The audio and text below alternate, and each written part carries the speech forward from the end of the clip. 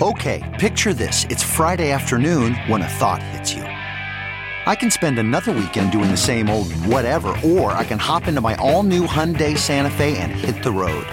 With available H-Track all-wheel drive and 3-row seating, my whole family can head deep into the wild. Conquer the weekend in the all-new Hyundai Santa Fe. Visit HyundaiUSA.com or call 562-314-4603 for more details. Hyundai, there's joy in every journey. The comfort of your favorite seat is now your comfy car-selling command center, thanks to Carvana. It doesn't get any better than this. Your favorite seat's the best spot in the house. Make it even better by entering your license plate or VIN and getting a real offer in minutes. There really is no place like home. And speaking of home, Carvana will pick up your car from yours after you finalize your offer. Visit Carvana.com or download the app and sell your car from your comfy place. This is a HeadGum podcast.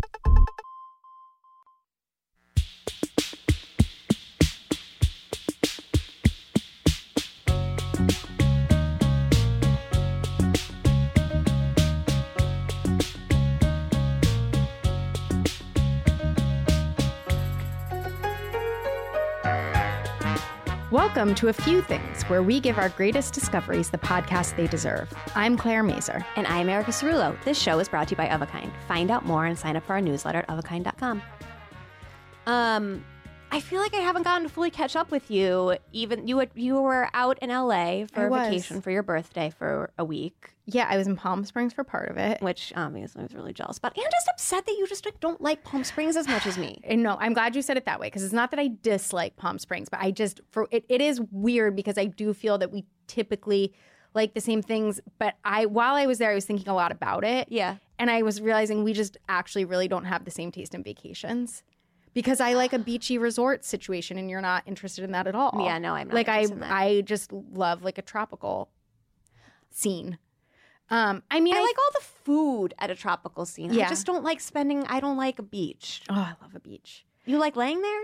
What do? You lay there? I lay there and I read. I also just love being in the water. Like I love going into the ocean. Hard pass. Hard pass. I really don't like the ocean. I just don't like, no. I love it. What sucks is that Chris doesn't like it all that much either. Really? I think he likes it, and he likes sort of the activities, because I really like paddleboarding and swimming. I like and the stuff activities like that. fine. I like the activities fine. But he gets burnt really easily, so he's just constantly putting on sunscreen. Claire, I feel like Chris and I actually really need to bond about this, because here's the thing. It's not even that I hate the beach. It's that I hate the process. Yeah. I hate the putting on the sunscreen. I hate feeling greasy. I hate it getting on your swimsuit and then there being like a white mark that you can't ever really get away. And it always looks kind of like a mess. I hate that you always miss a spot. There's no good way. That shit's real annoying. I do think pretty soon there's going to be a pill you can take that has SPF in it. At some point a while ago, someone was promoting some sort of it was years ago, but I've really kept this. Like a body wash that leaves like a residue on your skin. This is something that would convince me to use body wash. If there was SPF body wash. Finally found the thing. You cracked me. I feel like Chris, where I'm like, it's not enjoyable for me to actually be in the sun because I'm just worried about burning. So then I'm sitting in the shade outside in sand that's just gritty and sticking to me. That makes sense to me. I just I love the beauty of it. I love the feeling of it. Yeah, I love beautiful. that you can be super lazy, but then also get some exercise and then go back and be super lazy. I love the water sports. I don't know. I really like it all. Feels that way too. And I think it's so beautiful. I mean, why am I trying to do something new here? To get have people caught on to how wonderful the beach is? Yeah, and specifically a tropical beach scene. No, but anyway, I don't love Palm Springs as much as you. I just get a little bored and sometimes a little depressed there. I don't know. I know why. I think part of the reason why you get depressed is because you're not taking advantage of one of the things that I think you would like about Palm Springs the very most, which is the old people. Yeah. And the old people just living their best life. Yeah, I definitely didn't hang out with any old people. There's a Jewish deli there that you need to go to next time where, old people are eating lunch at 10:45, 11. That's definitely my style. I think that would help. Yeah. I think if you saw a lock spread at a table for 4 old people at 10:45 for that lunch, could do it for and me. then you knew people were going to take naps, you'd be after. really, I think that would do it. Maybe that would. All right. How did you fare while I was out? Not great. No, yeah. Yeah, I'm sorry. It's not great for like a multitude of reasons. Yeah. Very few of which had to do with you being gone, although you not being there. I don't take offense to that. Well, I think you just know that I fared very poorly, and I don't want it to feel like I fared very poorly because you weren't there. No, I know. You might have fared better if I were there. 100%. Yes, but it wasn't my fault that you fared poorly. No. Yeah, okay. That's good. Just so the listeners are clear. Yeah, totally. Yeah. You had a snow day while I was gone. Oh my gosh. Okay, here's something I want to talk about very briefly before we move on. One of the hardest things, and I firmly believe this, of running your own business is deciding when to call snow days. You know what's interesting is that I know that you feel that way because there's so much equivocation about it. But I watched like from my perch in LA how you were going to handle this, and like part of me suspected because it was also like it was apocalyptic, and not that it isn't always because that's what like the news does. Yeah, but like everybody for ratings. was like, This is my conspiracy theory. It's all for the ratings. The Weather Channel's like, we know they're going to tune in. They're going to refresh the app. They're going to do the thing. We're just going to name it right now. We're going to call it Thunder Snow. We're going to like crank it up to 110, and we're going totally. And so you and I had actually talked on the phone that day for separate reasons, and at the end of the call, you were having a rough week, and I was like, maybe like it would be okay if you just like, actually it's snowing tomorrow. Maybe just like take some time for yourself and like call it a snow day, and like people can work from home. And you're like, yeah, maybe. And I'm like, okay. And then I'm like watching all of the news, and I'm like, she probably just had a conversation with the team before they left because I didn't see it on Slack that you had announced to the team that the office was closed. And then when I woke up the next morning, I saw it and that you had waited and made the call, and it felt very signature Erica Cerullo snow day. Well, I told them that I would make the call early. I was really stressed about it. Also, New York City schools called it way too early, and then Liz at our office was really upset about it, and she was like, I can't believe they called it well, see, this is a problem. You had like a partner in arms here. My God, I got to keep you two separate next time. I'm not there. I don't know. It's very stressful to me in like a very dumb way. It is. Because it just feels like if it's not actually going to snow, nobody's as productive at home. Oh, totally. I think everybody's way more productive at the office. I also think... But like, obviously you don't want to drag people there if they're going to have these really rough commutes and if it's going to be, windstorming. Well, New York is really hard because you're like, it's not driving, right? Like nobody's putting themselves in harm's way by getting on the road. So I agree that it is very hard to know. It was... There needs to be a resource for this. It was just, do we go to work today.com. Totally. I remember whatever one happened at the beginning of the year was really rough for us because it was our first day back in the office. Yeah. And it was like we hadn't seen each other in so long, and are we going to like really call it a snow day? Oh my gosh. And it was really, really bad outside. And it we was did, terrible. but we called it way too late, and then it was really annoying for everybody. Yeah. No, it's tough. Okay, I want to talk about one more thing before we... Tell me what you're going to talk about. This bag that we released, the suede circle tote. It's very chic. It's navy. It is suede. very chic. It's also, I hope it's still in stock by the time this thing airs. Yeah, it's blowing out. People are very into it. 2 dudes on Instagram commented that they think it would make a great symbol bag. Oh yeah, for like a yeah, I like how you clapping symbol like CYMBAL. Yeah, totally. Not SYM. Sorry. Yeah, for your the spelling drums, is required. for your drum kit. Yeah, for your drum kit, exactly. I just appreciate that we have followers who like will engage in that way because I think it's really chic. It is, and you should it's a check it out. beautiful shade of navy, almost like a denim. Yeah, totally. Suede. And if you're into it, it's 10% off with the code A Few Things.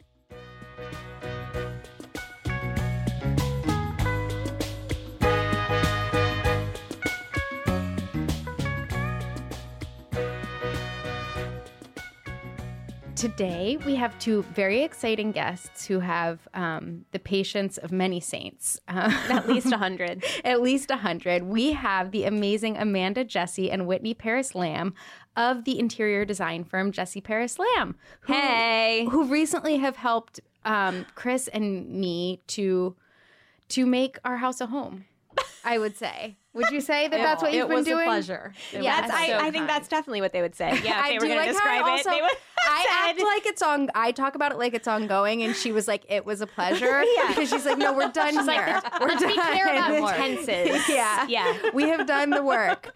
So for people who want more information on that, they helped you design the first floor of your new apartment, your new house. Yeah.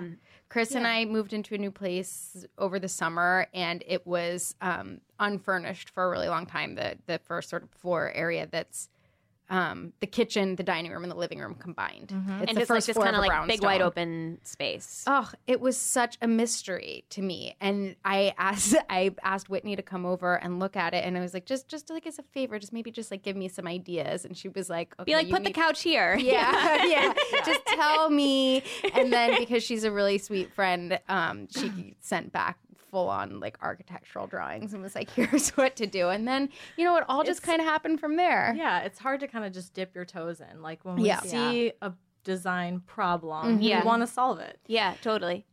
But Whitney, you also told me that Amanda is the expert at like first floor brownstone situations. Totally. Well, Amanda is sort of the furniture plan layout expert in the team for sure. Thank you, Whitney. And her, my pleasure.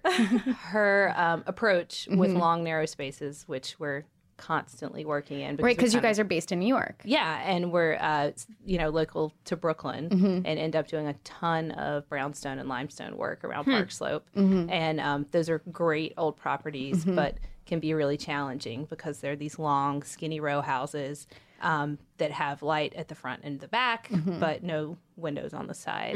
And your particular condition was, it's this amazing old historic home, but it's been newly renovated, kind of have this open plan feel, which is great for getting light in throughout the first floor, but kind of made it much harder to lay out furniture. So hard. And I was like, what did this space look like before? So when we got the home, somebody had already done this sort of interior renovation, like the guts of it. So when the problem that we were approaching was how do you lay out furniture and lighting in this space? But these old school brownstones, was it just were those divided into rooms with no lights or with no sunlight? With no I windows? think there would have been a center room. Usually it was divided with like pocket doors on either end so that you could still potentially like get that open flow. I mean, it depends on the neighborhood and the size and the style and all that. But we encounter a lot of like existing pocket doors that would sort of close off that central area. Interesting. But in your case, that those walls are entirely gone, which is great for light and air. Yeah. But just means like, where the hell do you put the furniture? Right. Because there's not a solid wall. It's really hard. So you have these floating islands of furniture, but then like not using the perimeter of the space even kind of further limits, it creates a much narrower and Experience. Exactly. Yeah. Because you need circulation around it, which is why we ended up doing that kind of L-shaped built-in bench. They did a built-in bench, a beautiful built-in bench. They did. That you guys designed and someone else made. But can we back up Yeah. for a minute? Yeah. Because I feel like Yeah, I need sorry. to know. I just, like, sorry. took Yeah, it. no. I mean, I think everybody wants to know all of this, but I first want to know how you two started working together and how you two know each other. Yeah, so we met in grad school. We both went to Pratt. We were in the master's program for interior design, and we were our class was kind of divided into two groups. So Whitney and I weren't exactly in the same Like cohort. Yeah. exactly, but we did kind of know of each other. And Whitney says that we didn't like each other in the beginning. Interesting. Which was her way of saying she didn't like you. Exactly. But I have a different take on AJ that. likes everyone. I see. But Whitney I'm a didn't harder really sell. like me, but I think she saw that I worked very hard, and Yes. she was like, "Okay, I can hang with this girl." So you guys did this project. Then after grad school, you didn't work together immediately. Not immediately, Okay. but we kind of became best friends and stayed really close after school. And, we graduated in 2009, so it was right after the economy had tanked. And luckily, we had both been interning at firms while we were in school and were able to get jobs, which didn't happen for everyone we finished school with. Yeah. But it meant that we didn't have a ton of choices. I mean, we landed in great places, but Amanda kind of ended up at a firm that focused more on decorative work, furniture, textiles, window treatments, floor coverings, that kind of thing. And I got funneled into the architecture department of a bigger firm that did both, which ended up being fantastic for us, 10, 12 years down the road when we started our office, because we both had kind of expertise in those areas and have been able to really learn from each other very quickly and kind of have this complementary set of skills. Yeah, that's interesting. So how do you divide the work up? on a sort of day-to-day basis? So it's very, very collaborative. This is a question I would love to ask the two of you sometime, actually, because I'm just so curious how other partnerships do it. But in terms of the creative part of the project, which is, say the first, 50%. Yeah. We're both in it 50-50 all the Bouncing way. ideas off of each other. Yeah. And we think that's why it works. Yeah. Because we have very different personality styles and kind of design points of view, but they seem to kind of balance and compensate for each other. And is that, for lack of a better term, the Pinterest board stage where you're just pulling all these references and ideas and just exactly collaging it all together? Yep. Okay. Absolutely. And then we also, once we sort of move beyond that initial concepting phase, we have a really rigorous task list. We sit down with our whole office every Monday morning and run through an itemized task list per project of who's handling what portion of it and managing. This makes which me really thing. happy because our team meetings are really boring, I feel like, and they feel very task oriented. And but that's You've how you gotta have do to it. do it. Yeah. I know, it's true. And I mean, It's true. at this point, I think we have about 14 clients in Wow. in different You stages. guys, that's so many. Yeah, I mean, some clients we've had for years at this point, and we're just kind of doing punch list type things, or a client who wants a certain piece of furniture recovered, smaller type projects, and then we have big renovation projects that we're working on. It's And ground up construction. Ground up construction. So it's really hard to keep track of all these projects if we don't have this master to-do list that constantly gets updated every week. And so it sounds like you guys enter projects from all phases. Someone just moved in and needs help with picking out furniture and layout, and someone wants to build a house and they bring you on at that stage. Exactly. I mean, our preference is to work on a renovation project where we can have a say in the shell of the space. Yeah. So you're not just filling the shell. Exactly. Yeah. But So what does that look like though? Because you guys aren't architects, but you do architectural drawings. Yes, we do. That's Explain it. Explain yourself. well, that gets into a little tricky territory Yeah. because we're not architects. We Yeah. can't stamp drawings. Yeah. And when we are working on an interior renovation, there usually is an architect that we're partnering with. Yes. To handle the mechanical systems, the HVAC, even some Building code. building codes, things All the like boring that. stuff. Yeah. But our training at Pratt allows us to do drawings that are detailed enough that an architect would take a look at them and Tell you what's right and wrong with them. and we sign can off. speak the Yeah. same language. Yeah. Okay. Amanda, how would you describe Whitney's personality and working style? Well, her middle today- name. We have not been meshing today. No. Her middle name is Whitney Pitbull Parris-Lamb. So I think that perfectly describes how I feel about her. Even though we actually believe that pit bulls are a really misunderstood. That's Oh my breed of gosh, dog. totally. Yeah, they are. Yes. That is So you're true. tough but sensitive? Yeah, you're a real sweetheart. Whitney, how would you describe Amanda? Bright and incredibly warm and optimistic and a pleasure to come in to work to every day. Oh my wow. gosh. How you sweet. guys. No, it's true. Well, I mean, feel that way about you too, Whit. That's You're- hilarious. You are fun. We have up. We have a really fun. good time. We have fun. in That's the for office. sure. Yeah. It I mean, doesn't there really are- feel like work.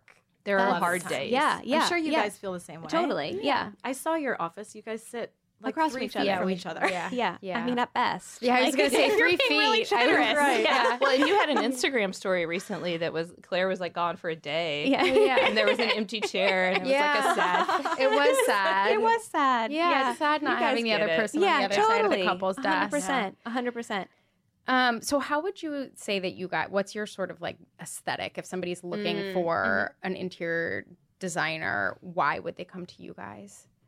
Whitney, I think you're more articulate at answering that question. So I would say that we both tend towards a cleaner, more tailored kind of modern style. Yeah. And we try to infuse that with some texture and warmth so that it's not just this clean, cold sort of commercial feeling modernism. But within that very broad category, we try really hard for each project to reflect our client. Yeah. And to be really specific to their taste and style and desires for the space and also the shell of the property that we're working in, whether it's a historic brownstone in Brooklyn or a ground up beach barn in Connecticut. The site and the space demands certain moves. How do you distinguish between what people's actual style is and what they claim what their they style? think their style is? That's Yeah, because such a good question. Yeah, I mean, we definitely get Pinterest boards from potential clients where it just seems like it's all over the place. But we try to look really closely at that thread that we see kind of connecting. And also, like Whitney said, we take our cues from the actual space. Right. If a client's pinning a lot of like sunny, bright lofts, but they live in a narrow kind of brownstone. Yeah, right. It's going to be hard to replicate in that space. Exactly. Yeah. I feel like when you guys asked me for inspiration, I sent you like a massive like Portuguese beach, some property or something. No, you did, but it was great because you guys can make this happen in Bed-Stuy, right? It's like all white stone. That actually really informed, though. it was that was a great touchtouchstone. Yeah, okay, for, good. Clean, tailored, neutral. Yeah. All right. Well, good. Clean. Yeah. If you have a client who you don't agree with, how do you navigate that? That's a good question. We definitely are still somewhat deferential. Yeah. It is a service-based business. Of course, yeah. And we want people to be happy. Yeah. And we don't they're live the in ones the home, living they the live space. there. Yeah, totally. But we do our best to make a very structured case. Yeah. With lots of bullet point explanations for why something else might be a better solution. fit. Yeah, But that makes ultimately, sense. if someone really wants something, we're not going to tell them Stand in no. their way. Yeah. I know some designers who do that. Who sort of have like oh no, you're not going to do that. Right. And that's just not really our style. Yeah. How do you deal with it if you are working with two or more people who have sort of different aesthetics? So like a couple, like or a married something. couple, Yeah. or who's living together. I feel like you guys have to play marriage counselor. Oh, yeah. Totally. That happens a lot. Fascinating. Yeah.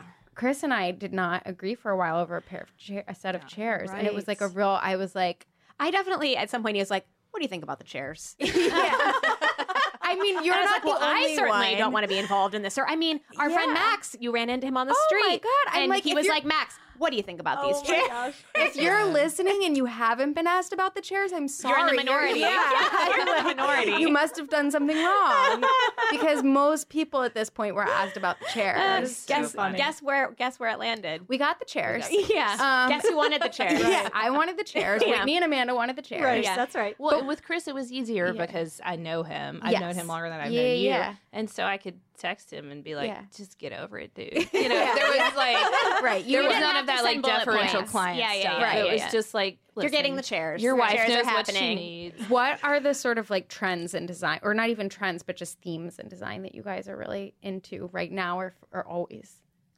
Well, we just went to the Architectural Digest show this past weekend. How was it?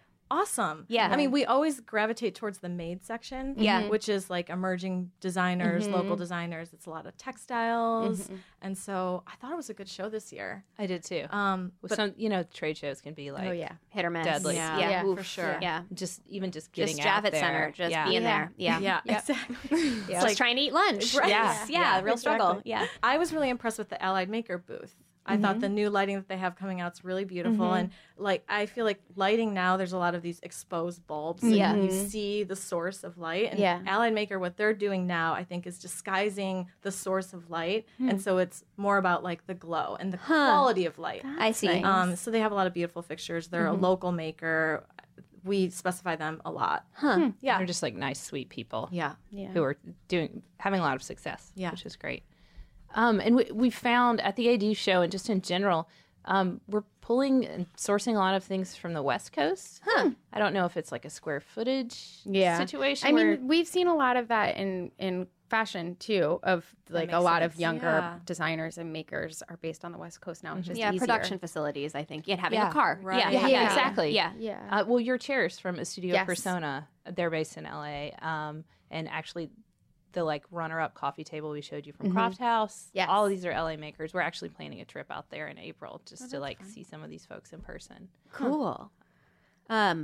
Something I was thinking of when you heard you guys talking is I feel like they're vocab words that that like come up with like renovation or design projects that you don't know until you go into it, like punch list, Right. for And example, and specify. Right. Yeah. Yes. Can you give us kind of the rundown of those terms? So what's a punch list? A punch list is basically you finish a renovation and there's like those last minute things that the GC needs to do, like maybe.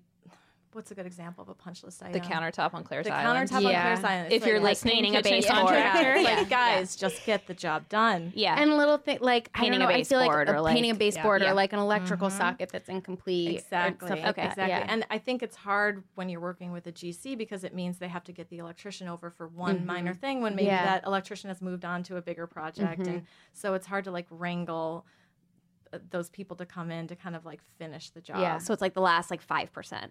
Yeah. Yeah, Exactly. or even Okay. like 2%, but Okay. it can Right. last The like cherry a on top. year. Yep. Right. It's like very sad how Yeah. the punch list can linger if you don't have So someone. annoying. If you don't have Pitbull, Parris-Lamb, or Bounty Hunter Jesse and cracking the whip. And specify. What's specify? I mean, with furniture or textiles or fabrics, we don't like to say we're shopping for something. It's really about sourcing and specifying because there's, as you may have seen with the built-in bench that you did, Claire, it's not just there's the mill worker who's making the bench. Then there's the upholsterer who's making the fill. Then there's the fabric vendor who is making the fabric. And that fabric has to ship to the upholsterer. And so it's specifying because there tends to be like a lot of steps in that. And it requires a lot of like detailed paperwork. I'm glad you Precision. explained that because so many people asked about the bench and who made it, and I was like, It's not like that. It's not like that. I was It's like, not a well, person. this Yeah, one guy people. made it, but then this other person designed it, and like, it's really it was quite a collaboration and very involved. That's right. And a mill worker's not going to price anything like that until they have a detailed set of drawings from their designer. Right. So that they know wood species and construction methods and scale and all of that. Well, that was the thing too. When in this phase where I was like, Whitney, just come over and tell me what to do. She was like, "We'll put in a built-in bench there," and I was like, "Cool. So who'll make it?" And she was like, "No one's gonna just make it for you. Not like that. She, like, no offense, but you need a professional." We were also looking at all these different fabrics For the upholstery that's out for on the top. upholstery that's out on top, but also for the whole room. Like, what do we want curtains? And we wanted to make sure it all went together and pillows and stuff like that. So then the fabric, when we decided on that, and that was a whole other thing that I guess I was like somewhat aware of, but not super aware of. As we're looking at all the fabrics, we're talking about them. We're like, well, that one showed dirt, and Whitney and Amanda are flipping it over and being like, well, this can withstand like 7 million rubs, which means like you can sit up and stand down, stand up and sit down on 3.5 million times. Yeah, exactly, yeah. for roughly 5 years, and like it's hotel quality, so you should be able to spill some coffee on it, but only for 30 seconds, and like it means you'll have about 15 extra seconds to get the paper towel, but don't leave it. And it was Claire, just, like, you it are was- such a good client. You remember all of this. because it was wild. You're an Amanda. Because here's the thing. Because coffee spills on that bench are something Claire needs to be really aware of. yes, as big a- time. Yeah. Big Because she's time. lying down in the morning drinking her coffee. Well, that was- like actually lying down drinking coffee. That's She totally filled us in on that. That was the design actually- brief I at was- the beginning of the project. I was going to say I skipped a stage. I started late. Like the first thing was like, yes, we need furniture for the space and we would like this, that, and the other. And I need a place to lay down in the and morning. take a and that was take like, my coffee. that was the whole thing actually. Because I feel like if I hadn't had to lay down, we could have just gotten like a normal day bed and put it in the middle of it. If you didn't need like a what's it called couch, a fainting couch. Yes. It's done all kinds of different things. That's right. No, it really would have opened up so many possibilities. But I do need to lay down with my coffee. And these women were like, no problem. No problem too big for us. We'll solve it. When you're looking for inspiration images for fainting couches, where are you going? Great question. Great question. Well, we use a lot of Pinterest. Yeah. What are you searching for? How are you like? Or is it just that you know the You just accounts know to follow? you're just good at this stuff. Yeah. Yeah, that's a good question. I mean, sometimes we're entering search terms, and other times it's like there are certain people who just have beautiful collections of images. Right. Yeah. And then we also have like a huge library in our office where we're pulling from design books and design history books, scanning in images, that sort of thing. Okay. Do you have any couple favorite books right now that are just your like go-tos that would make good coffee table books for people just in general? We're doing a renovation in Soho right now, and we're pulling a lot of details from the Maison de Verre in Paris by Pierre Charot, and there's a couple of really beautiful books out about that particular home Interesting. that I would recommend. I'm trying to think what else. You guys also We've like, pulled I'm lately. going to butcher her name because it's just escaping me right now, but Ilsa Crawford. We love Ilsa yeah. Crawford. Yeah. Crawford. Yeah, I remember referencing What's her a her couple deal? times. Well, what's the name of her book? I can't remember. Well, there's a great episode of that Netflix show that's just called On Design. Right. Is that what Oh, it's yeah. called? Yes. That's all about her, and she's so interesting because she's done, all of these really great public spaces. I think she's done all the Soho houses, but she did a big IKEA collaboration as well. Yes. We love her IKEA collection. Yeah. We did an office for a podcast network Oh, yeah, Interesting. for Gimlet, Gimlet, Media, yeah. several years ago, and it was a somewhat temporary space for them. I think they're in the process of moving into a bigger office now, and they had these amazing cork top table from the Ilsa Crawford IKEA line, and they were sold out in Brooklyn and kind of all over the country. So we ended up hiring a TaskRabbit and sending them to Pennsylvania to purchase The last two Oh my gosh, you center guys. leg cork tables from IKEA in This is the problem BFE, solving you Pennsylvania. need. Yeah, totally. That's amazing. it was kind of crazy, but it worked out. Yeah, definitely. And he was lovely. I think we still have his car.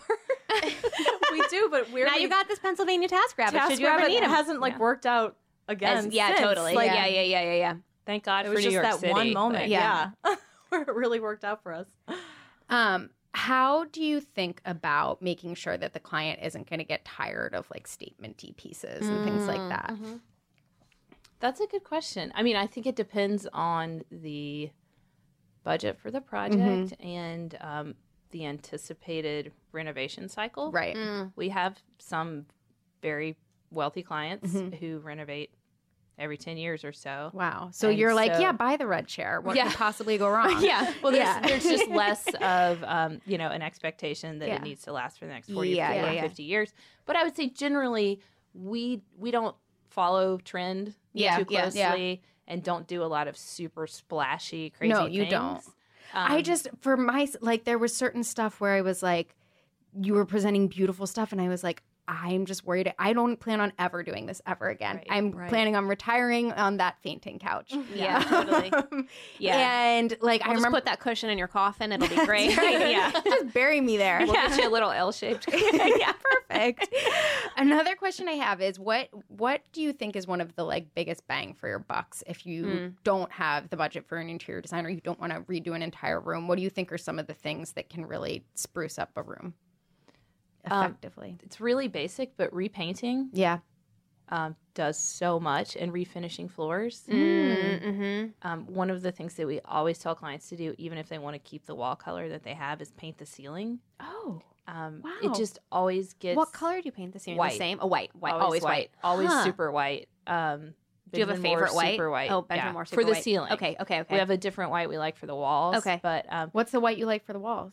well, it depends on the weather Yeah, and the yeah. Yeah, condition. okay. But we like Chantilly lace a lot, which is like a little softer. That's We- also a Benjamin Moore. Yeah. Okay. We use white dove quite a bit. Okay.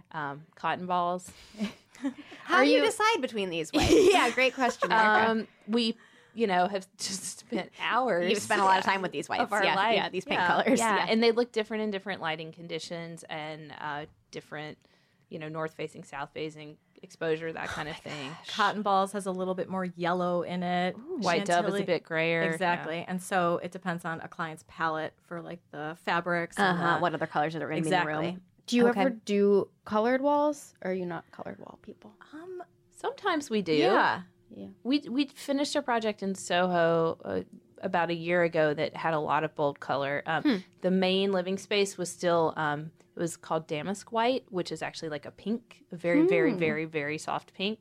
But the rest of the rooms had like crazy bold, colorful wallpaper. Oh, cool. Wallpaper is fun. So yeah, I think we do use a lot of color. Just we seem to like white walls.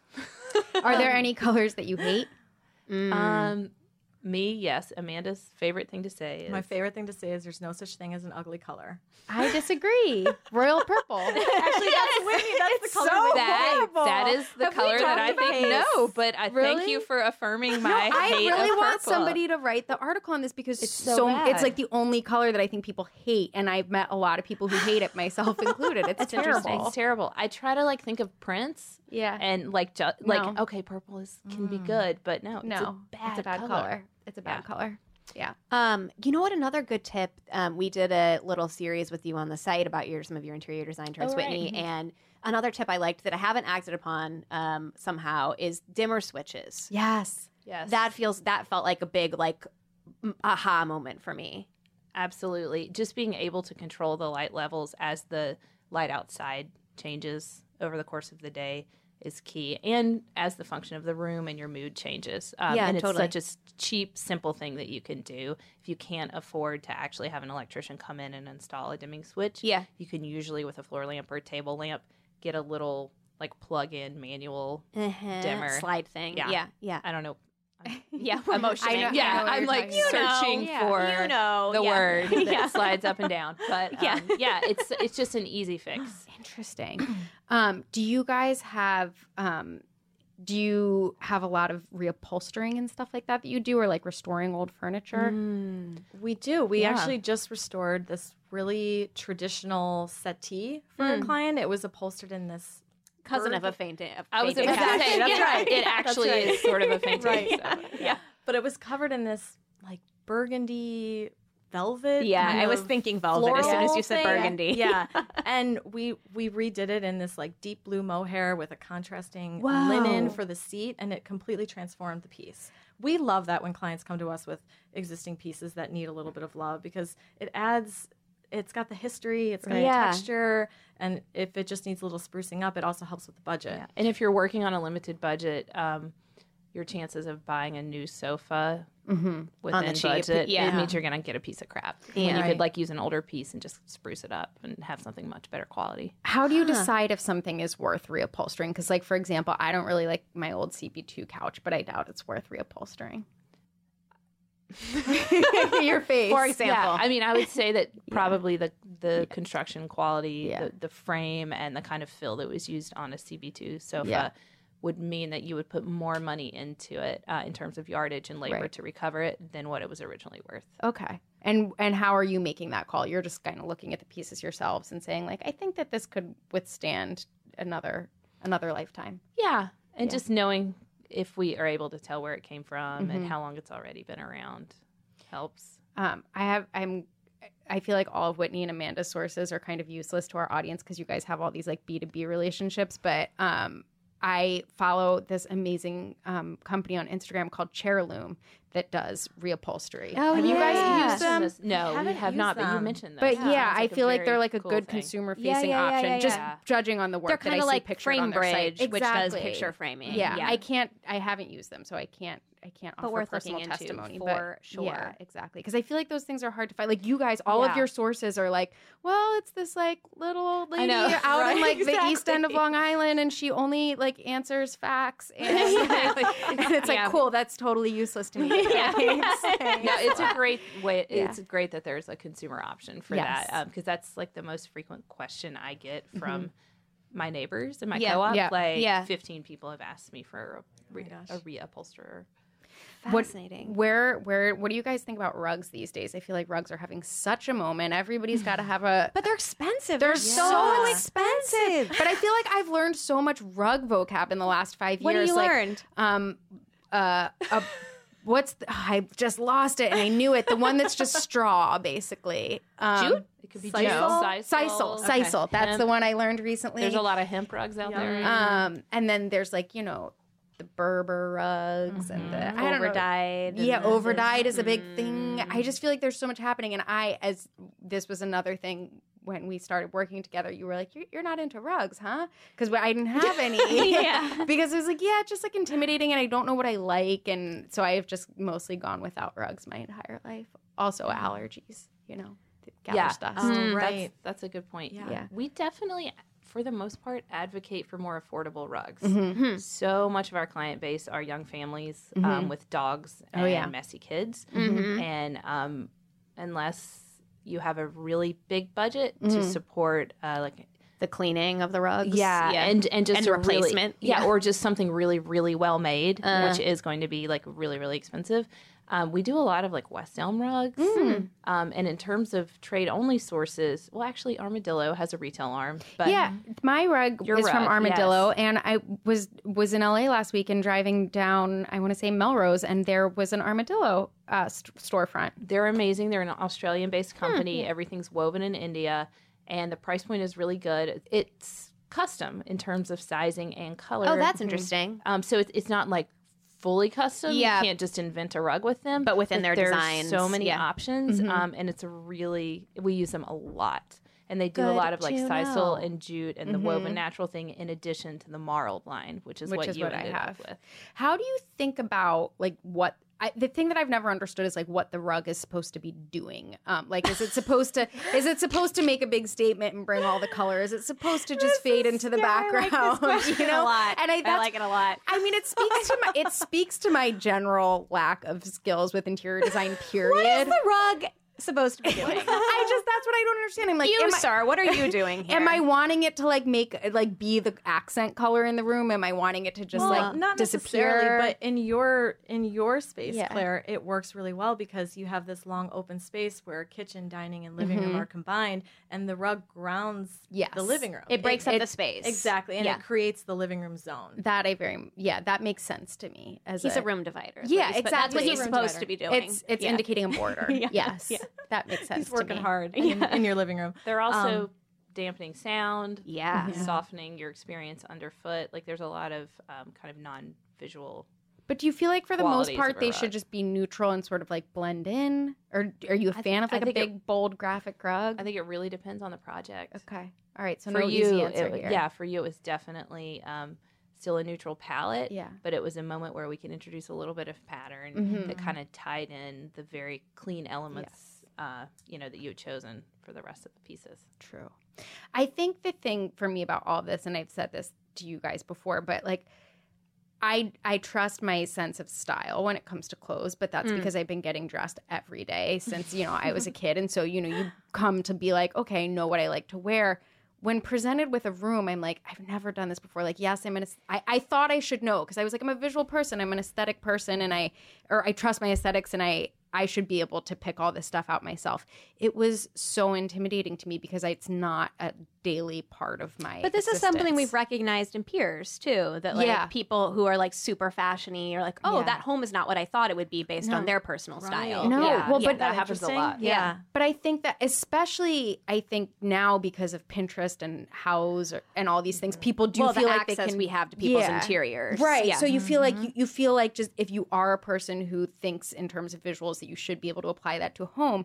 And what I have found is that, at least in my case, that is very much not true because there's such a language that's different than just like basic, getting dressed or painting a picture or whatever it is. Well, and I think there's like a trade skill set. Yes, of course. That, Yeah. exists, in terms of being able to draw a furniture plan and measure and study scale and proportion.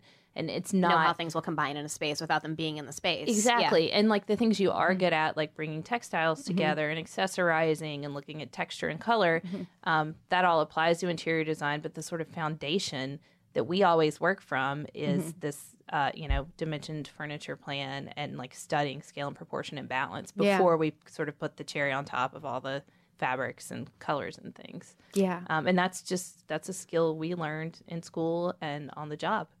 Like anything else, I have one last thing I want to talk about before we go.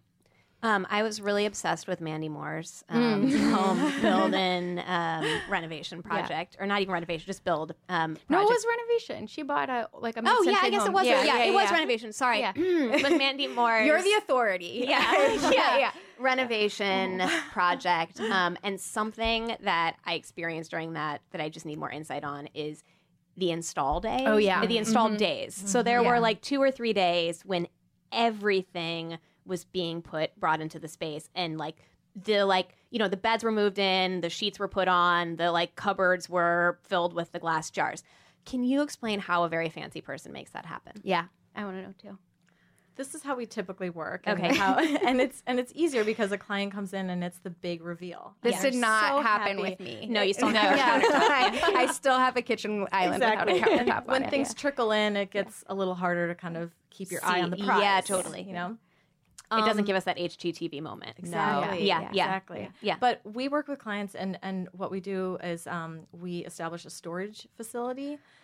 These are people in a different economic bracket than us, but we'll get there. Receiving warehouse. A receiving warehouse. I'm sorry. And as items trickle in, the receiving warehouse will inspect what's coming in. Wait, check it for so the damages. receiving warehouse is doing quality control too. Exactly. So this isn't like Manhattan mini storage. These are people who are trained to be receiving, Right, which these is why things. Whitney corrected me, because this is like a whole other level. Yeah. Okay. But like but an individual, if they were moving into a space, could rent like a storage unit and have things shipped there or no? Actually, I don't think you could. Yeah, I don't know if you could. know. Yeah. I mean, it would have to be have not to like be a Manhattan manned. mini Okay. storage. It would have Yeah. to be at least be a step up from that. They have to be manned. Where there's like I will a human not tell there. Manhattan mini storage you said that about. I'm so sorry. They'll make a billboard about it. I'd watch out. I was about to say, I love that Einstein space billboard on the FDR, guys. Advertising's nailing it. So then you're shipping everything there, and they're exactly. quality controlling it. And then day of, They create this inventory with Oh my pictures, God. and so we know exactly what has come in and how and the condition of it, and then we set up an install date, usually like 8 months from the start of the project at least. Yeah. Sometimes a year. Sometimes a year. And we have two geniuses in our office who handle all of this stuff for us in the most amazing way. They log into the online system. If something's broken or damaged, they figure out the nightmare of returning it to the vendor, getting it fixed, and getting it back This in is a like rushed Mandy way. Moore's anthropology bed that didn't show up. That apparently she didn't have the support that you have, because as I understand it from Erica, she was taking matters No, I think into she her own did. hands. Listen, here's what I think happened. She was being the pit bull. I think that she did have a lot of support. I Okay. think that a lot of things were going right. I think that maybe this bed was marked as delivered but didn't ever show up to the warehousing facility, and nobody double checked it. And day of, anthropology wasn't responding to the team that was in charge of this. So Mandy Moore was like, that's it. I'm on my Instagram stories, and I'm going to and Mandy Moore does not go negative on social media, but she did for that anthropology bed. I'll tell you what. So sometimes you just got to take matters into your own hands. totally. Your own Instagram. Sometimes ordering, you have those experiences more frequently with retail purchased items. Yeah. No, Yeah. hating on anthropology, but it's just, it's a big machine. Right. It's instead you're of ordering via e-commerce or Exactly. something. What Yeah, it's are different. some of your favorite, just for a regular person, just buying the furniture themselves, having it delivered straight to their home instead of a storage facility? For just regular person furniture shopping. Yeah. What are some of your favorite resources for furniture? We're working on a project in East Hampton right now where we're using a ton of anthropology. They have 2 teenage daughters. Hey, look at this. Yeah. And, the highs and lows of the anthropology. exactly. right. And Yeah. it's, the house sort of has a modern bohemian vibe. So Anthro is perfect. Yeah. That makes sense. A lot of Serena and Lily on that project too. Oh. They have some very nice things. Yeah. And we like this high-low mix. Yeah, Yes. totally. Of, bringing in some retail Yeah. pieces. But my budget go-to is always vintage. Yeah, that's what I was going to yeah. ask about. And is that a lot of just pounding the pavement? Yeah. Yeah. Yeah. I mean, there are great sites like First Dibs, of course. It's more of a trade-focused resource, but it's It's really really anyone can fun use to it. search. Yeah. And it can also be a bit more high-end. But Cherish, Yeah. we find yeah. has a lot of I've really, purchased really things from good Cherish. pricing. Yeah. And Yeah. that's Cherish, CHAIR. That's right. ISH. That's right. Yes. Yeah. Thank you. You're welcome. I keep was forgetting we're confused not for on a minute. TV. Yeah. We're just have a Chiron. And yeah, you guys found what to me looked a lot more expensive than it actually was, just a glass coffee table. Oh, yeah. And with chrome legs. And I felt like you showed me several options, and I was like, wow, I feel like this is a secret that there's all these beautiful vintage glass coffee tables online for not that expensive. Yeah, that one was very affordable, and that was from a vendor we work with a lot who's based in New Jersey. Okay. And when you aren't doing the vintage shopping online, where are you going to do it? Are you going to Brimfield? Or are you going to smaller towns so you're not dealing with New York prices? We have done Brimfield in the past, and it can be like a little crazy. And I, as you know, am from North Carolina, and until very recently was back there 3 to 4 times a year, going to flea markets, the Antique Tobacco Barn in Asheville. There's just like a lot of cool antique and vintage stores, just really, really reasonably priced. And that's how my personal home is furnished for the most part. It's just like great steals and deals from those sourcing trips. That's really cool. We'll put in the name of the book. I can't remember, but I just shouted out a book in 10 Things last week that has the most amazing tips for like vintage shopping and flea market shopping. Oh yeah, it was really good. Yeah, and it's really smart about like here's the etiquette and here's what and to the look for. vocab. And, exactly. Which, people just scare people away. Yeah, I wouldn't know. Like I would be very intimidated to go to Brimfield, but this little pocket guide was useful. Thanks so much for coming on, you two. This was fantastic. You guys were great. So Thank good you for this. That's the show. You can listen to us wherever podcasts are found, like Stitcher, iTunes. Leave us a review, and now Spotify. Follow us at Of a Kind on Instagram and Twitter, and like our Facebook page. If you have ideas or requests, email them to afewthings@ofakind.com. And if you want to advertise, that's advertising@ofakind.com. Our intro music, Butterfield East, is written and performed by the Soulful Saints. Our audio editing is courtesy of Liz Smith, and we record at Alex's house, a.k.a. Showbiz Studios in the East Village.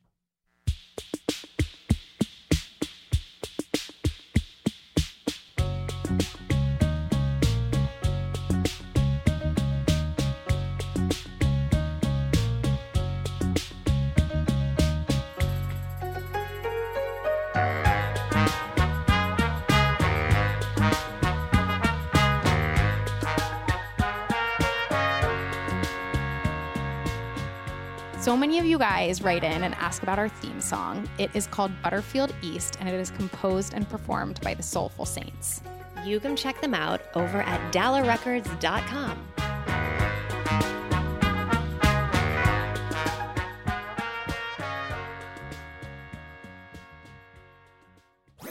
That was a HeadGum podcast.